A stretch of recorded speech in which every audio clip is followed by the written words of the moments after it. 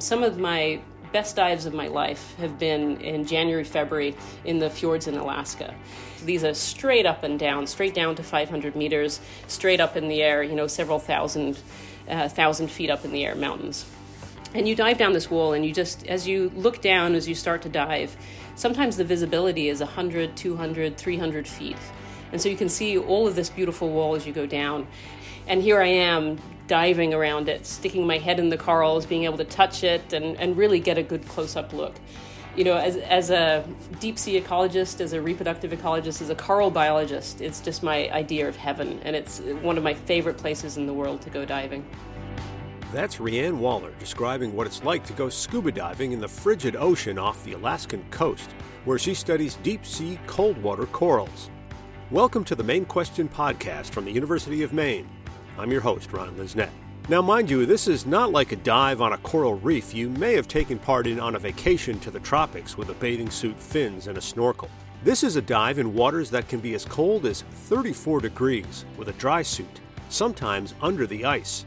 A dive that requires you to soak some of your equipment in hot water so it doesn't freeze. Why go through all this effort? Well, Waller, an associate professor of marine sciences, does these dives or uses remotely operated vehicles to study these cold water corals which live in inhospitable locations, like the Arctic and the Antarctic. Pretty far cry from the Great Barrier Reef in Australia or the Bahamas. She's interested in how they live, grow, and reproduce. These creatures, yes, they are actually animals, play a critical role in the ocean ecosystem. They provide shelter and food for countless species all the way up the food chain to dolphins, whales, sharks, and us. And like many ocean ecosystems, they're under threat from forces that are all too familiar: fishing pressure, pollution, and climate change. We wanted to find out more about these corals, what it takes to find and study them, and just how it is you stay warm and actually get work done when you're in these waters and even under the ice. Waller, who's based at the Darling Marine Center, UMaine's coastal marine research facility in Walpole, spoke to us about this work and the adventure that goes along with it. I imagine most people on the street don't think of coral very often, and if they do, they're thinking of snorkeling with tropical fish in the Bahamas or what have you, or maybe the Great Barrier Reef. Do you agree that that's probably the way most people think about this? And then cold water coral, they probably have no idea, right? I think that's very true. I think when people hear the word coral, they generally think of scuba diving and snorkeling and tropical beaches. And it's certainly what a lot of my friends and family thought when I first started working on cold water corals, that I was, going to wander off to Australia and have fun in the sun. When in fact, most of my PhD and work on cold water corals has been in very wet climes, sometimes snow, sometimes ice, and in places that are more polar than tropical. Let's maybe start at the beginning. What exactly is coral and what role does it play in the ocean ecosystem? Coral is, it was widely thought to be a plant for a very, very long time, but it's not actually. It's an animal. It's actually in kind of the same grouping as jellyfish. If you think of a jellyfish and turn that upside down and give it a skeleton, well, that's a coral. It's made up of many individuals, all kind of stuck together in this matrix of calcium carbonate, which forms a big skeleton, and that's how we form colonies. We get these big colonies and reefs of corals. And these corals really play an important role in the ocean. They are what we call ecosystem engineers. They actually build habitat for other animals to live around. And some of these corals, can have thousands and thousands of species that are associated with them. And these species like crabs and starfish and snails and worms, all these animals, they live around the coral, they make their home in the coral, they feed, they reproduce, they spend their whole lives in these corals. And important for cold water corals too is, these aren't just small little worms and starfish, these are, bigger fish as well that come and feed around these coral ecosystems. So the difference between deep and shallow water corals and cold versus tropical, can you tell us about that? So the difference between cold water corals and tropical corals, they're primarily the same organism. The big difference is these tropical corals have a photosynthetic algae within their cells that actually uses sunlight to produce energy. But these cold water corals are, in other ways, exactly the same. They just don't have these photosynthetic algae. So they don't need sunlight, and they don't need warm water to be able to survive. And what that means for these corals is, A, they grow pretty slow because they don't have that extra energy from the sun. So where a tropical coral might grow several centimeters, several tens of centimeters in a year, a cold water coral really only grows a couple of millimeters in a year. And it means that these cold water corals can live pretty much anywhere. We find them in the Antarctic, we find them in the Arctic, we find them at 4,000, 5,000 meters down in the deep sea. You do have a few species that lives in tropical areas, but they tend to live in like caves and underhangs where other organisms are not growing because they just can't compete in terms of growth. So where you find animals that grow really fast because of the sunlight, you don't tend to find these cold water corals. You need to go to colder areas and deeper areas and darker areas before you find these corals. What are the big picture questions that you're investigating? What occupies your time as you think about corals? My lab, myself and my students, we're really interested in looking at reproductive ecology. So the kind of questions that we like to ask and try and answer are, when are these corals reproducing in the ocean? So when do they produce eggs and sperm? When do they produce larvae, these babies that travel the oceans? And what influences that? One of the big questions my lab tries to answer is, how are things like climate change, warming, ocean acidification, and then physical impacts of things like trawling and damage, how are these things affecting reproduction? And ultimately, reproduction is one of the most important ecological processes of any animal. If you don't reproduce, you don't continue the population, you don't spread to new populations, you don't ultimately survive. And so these organisms need to reproduce. And so we're really interested in learning how, when, and where that happens. How are corals doing right now? You mentioned a lot of different issues that are affecting them. Are they holding up? The pressures on cold water corals is slightly different from those in tropical corals. There's this phrase that I like to use. It's called out of sight, out of mind. And it's used for a lot of deep sea animals, but I like to use it for deep sea corals. And that's primarily, as we talked about, when you think about coral, you think about, scuba diving and being able to see these beautiful reefs. Well, there are these beautiful reefs in the deep and you can't see them. And so people don't really think about them. And so often when I talk to people, first off, they don't know they exist. And especially here in Maine, people don't know that we have cold water coral reefs, these gardens in the Gulf of Maine. And then secondly, they think, well, they're protected. They're in the deep ocean. Nothing can possibly happen to them down there.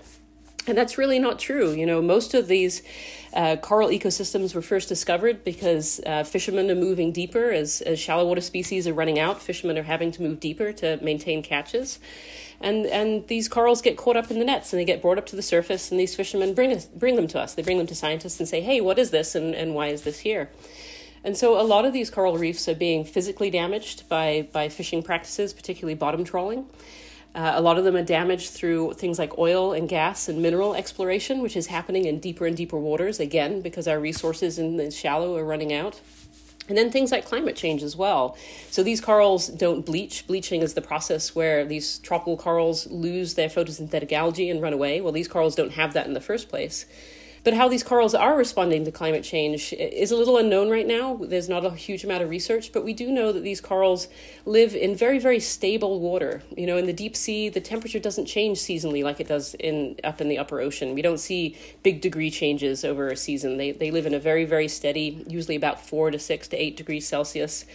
And that the nutrients in the water don't change. It's just very stable and steady. So as climate change is making the water more acidic and making the water slightly warmer, well, these are conditions that these corals have never seen before in their lives. And so part of what we're trying to do in my lab and in many other labs is really understand how these changes are going to affect basic processes like reproduction.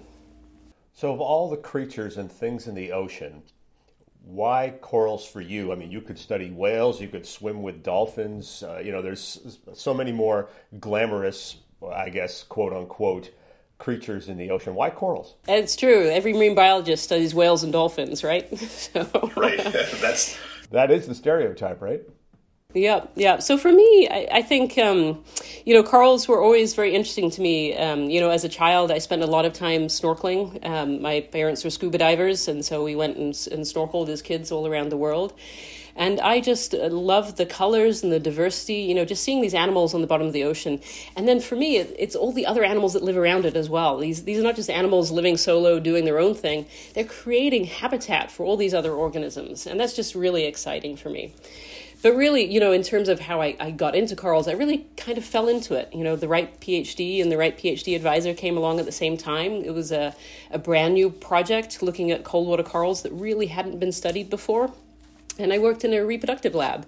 And it really just spawned from there. I got excited about this PhD. I was lucky enough to be able to get it. And the rest is history, really. Speaking to the newness of the field, I've heard you say that this is quite a new field. We've gone from, I think you said maybe a century or more ago, nothing basically lives in the deep water in the ocean, to now around the year 2000, people started to realize what was there, including these corals. Is that right? That's really true. Back in the 1800s, there were a couple of theories that came out that nothing could possibly live in the deep sea.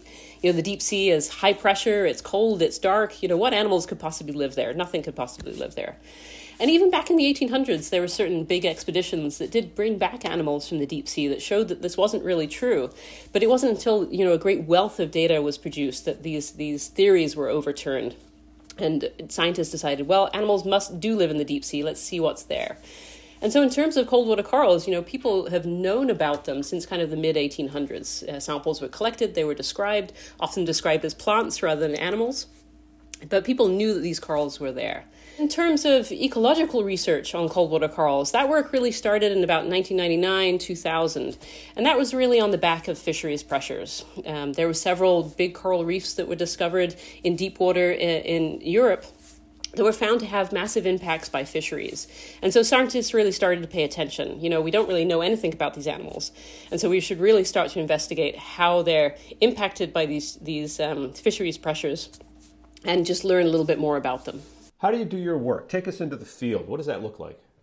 So going into the field for me is really split into two different parts. So I have my deep water research, and I have research that I do using scuba in kind of more polar ecosystems.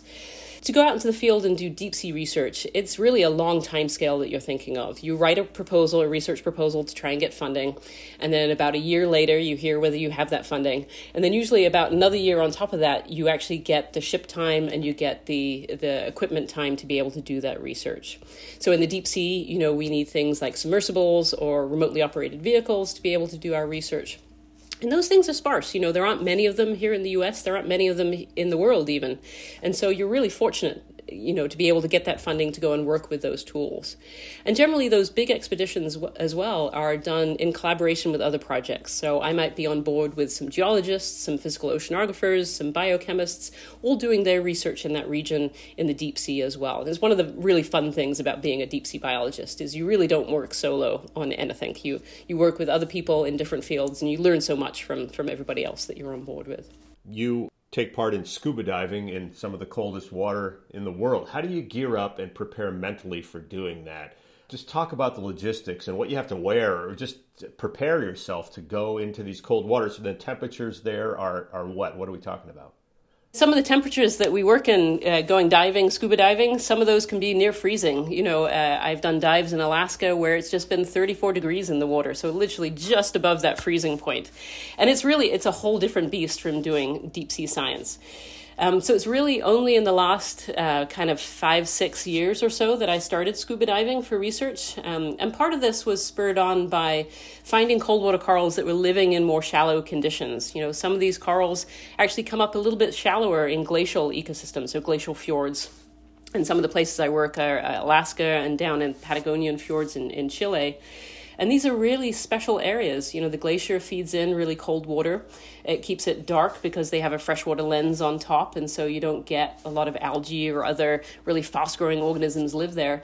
And some of these larvae have crept up from the deep sea onto the shelf and crept into these fjord ecosystems. And so we find some of these corals living shallow enough for us to actually do scuba diving around. And as a reproductive biologist, this is just the most fantastic ecosystem to work in. Because unlike the deep sea, where you can be hit by bad weather and get locked inside, and they don't like to send you on cruises in the winter, you can go year-round into these ecosystems. And so we can really look at how reproduction changes over a year and have a really good analysis of single species.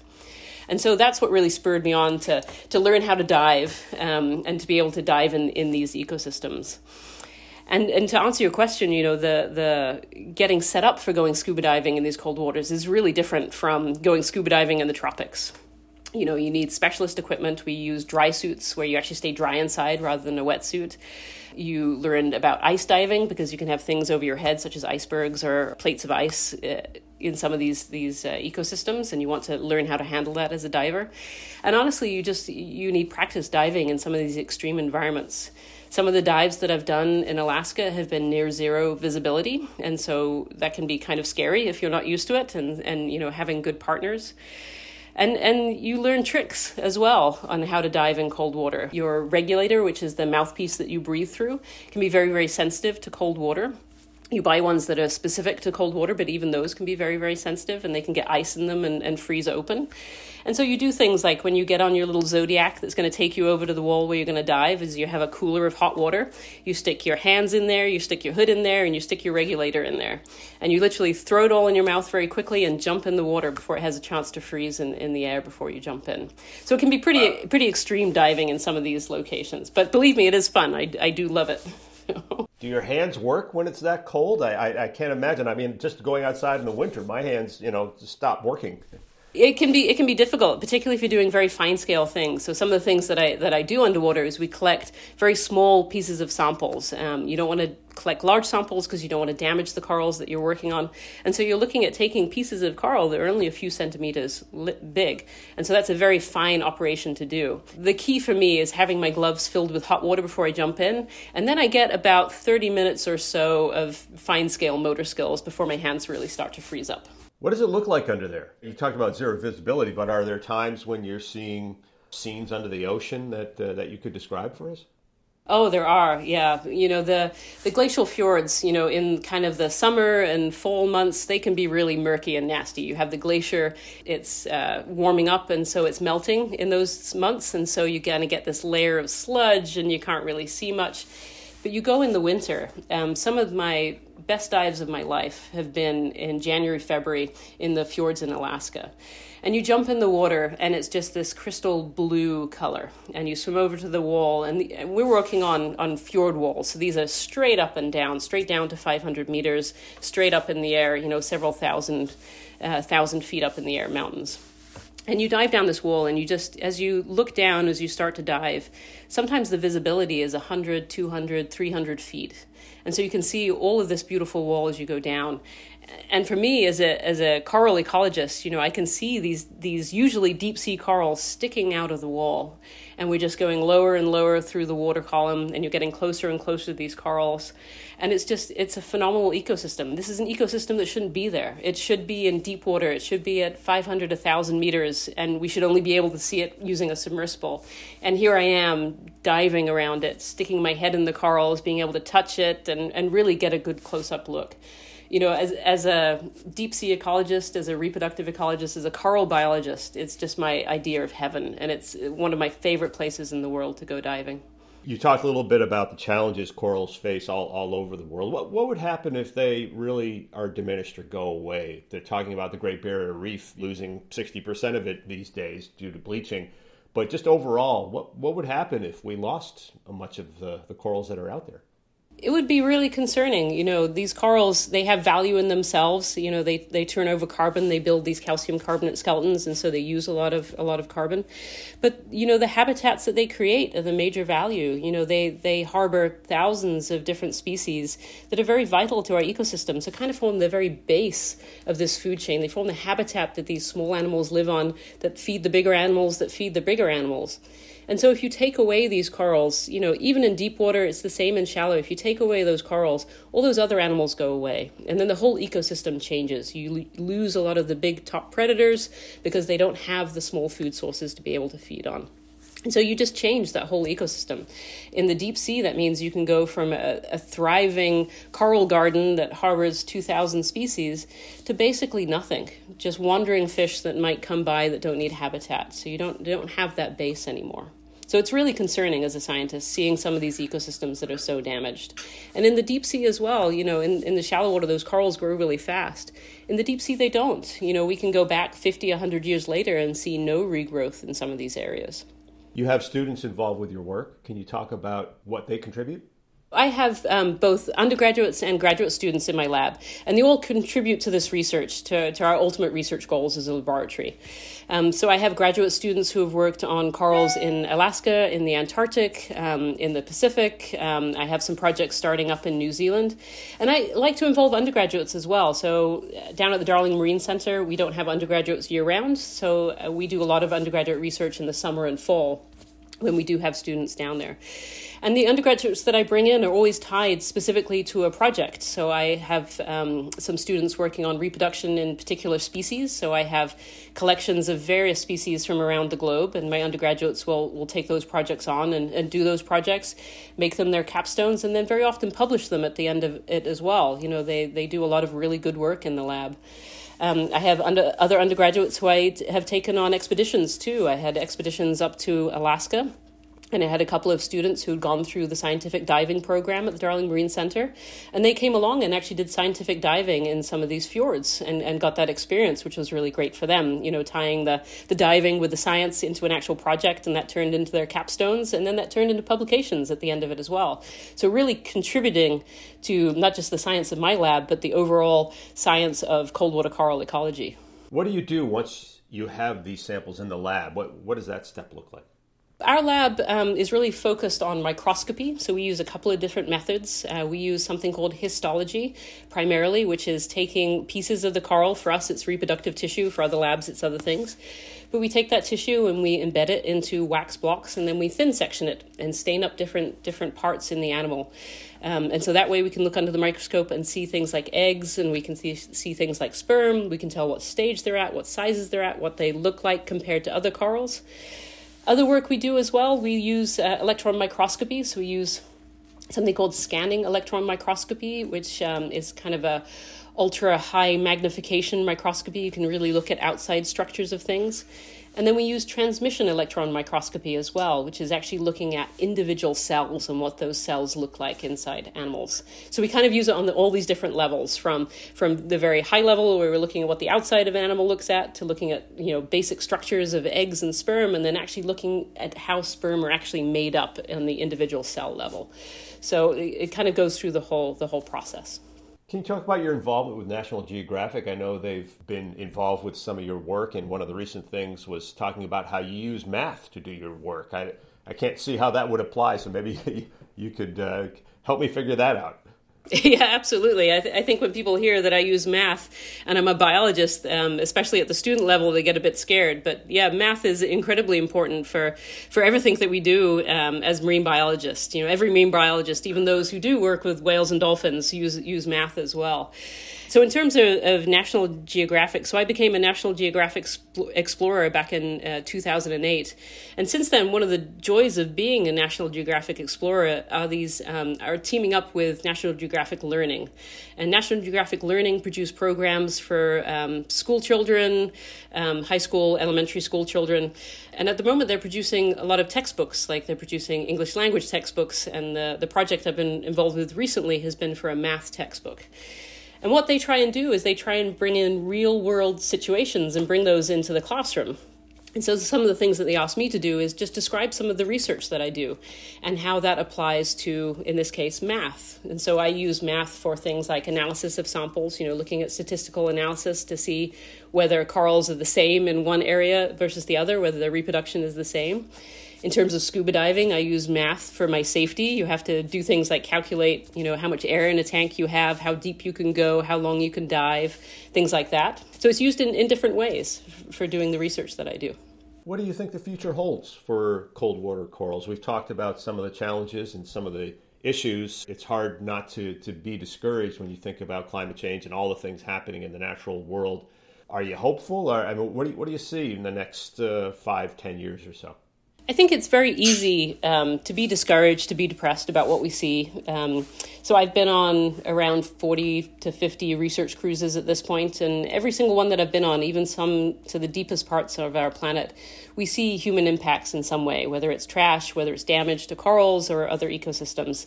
Humans have reached our real deep ocean. But on a personal level, I really like to be more positive about it. I think otherwise you can really lead yourself into a spiral, but I do think it's good to be positive. And one of the positive things that I see is just the amount of research that's going on in some of these ecosystems. You know, these deep sea corals, when I started, we were really a group of, less than 50 to 100 scientists who were working on cold water corals. And I go to some of the meetings now, and there are 300-400 people and new students joining the group all the time, and just some really good research being done right now on how these corals are reacting to changes in their environment, how they're resilient to that, and how they're, predicted to do in the future. And so I think, with more scientific research, we learn more, we protect more of our ocean. When I, again, first started this work on cold water corals, there were no areas in the world that were protected for cold water corals. And now there are. There are several marine protected areas and other designations to protect these cold water corals. And so I think interest in our deep sea is growing. And so I think, protective measures will grow alongside that. And so I'm really hopeful. I've also seen a couple of projects recently go by, a couple that I'm involved in, looking at restoring areas of cold water corals that have been damaged. And I think that is super important research as well. So I think there's a lot to be positive about. I think we need to keep those impacts in mind to keep us working towards those goals. But I do think overall we're going in a good direction. What's the next trip? What's the next adventure you have planned? The next adventure, homeschooling my 2 preschoolers. A challenge in and of itself. Yeah, sorry, that's not a real answer. Yeah, so the next adventure, it's, hard to think about the next adventure while we're all stuck at home with COVID. But, I have new projects that are coming up primarily in New Zealand. I have a new collaboration that I'm super excited about, looking at reproduction in some New Zealand corals. New Zealand is very interested in protecting their cold water coral ecosystems. And so it's really fun to talk to the researchers and work with them out there, even if it's only by Zoom right now. I have continuing projects down in Chile as well. We got some really exciting funding to start looking at larvae, the babies of these corals, and how they respond to climate changes. And then also thinking about continuing some work up in Alaska too. It's been a few years since I've got to visit those fjords that I love so much, and so it's exciting to think about going back there again. So hopefully as the world opens up here and research can continue, we can keep going as a lab. Well, I hope that happens soon, but thanks so much for sharing your time with us. No problem. Thank you so much for talking to me. Thanks for checking us out, as always, on The Main Question. If you have any questions or comments, please reach out to us at mainquestion@maine.edu. You can find this episode and all of our podcasts in a lot of different places: Apple and Google Podcasts, Spotify, Stitcher, and SoundCloud. Until next time, this is Ron Lisnett.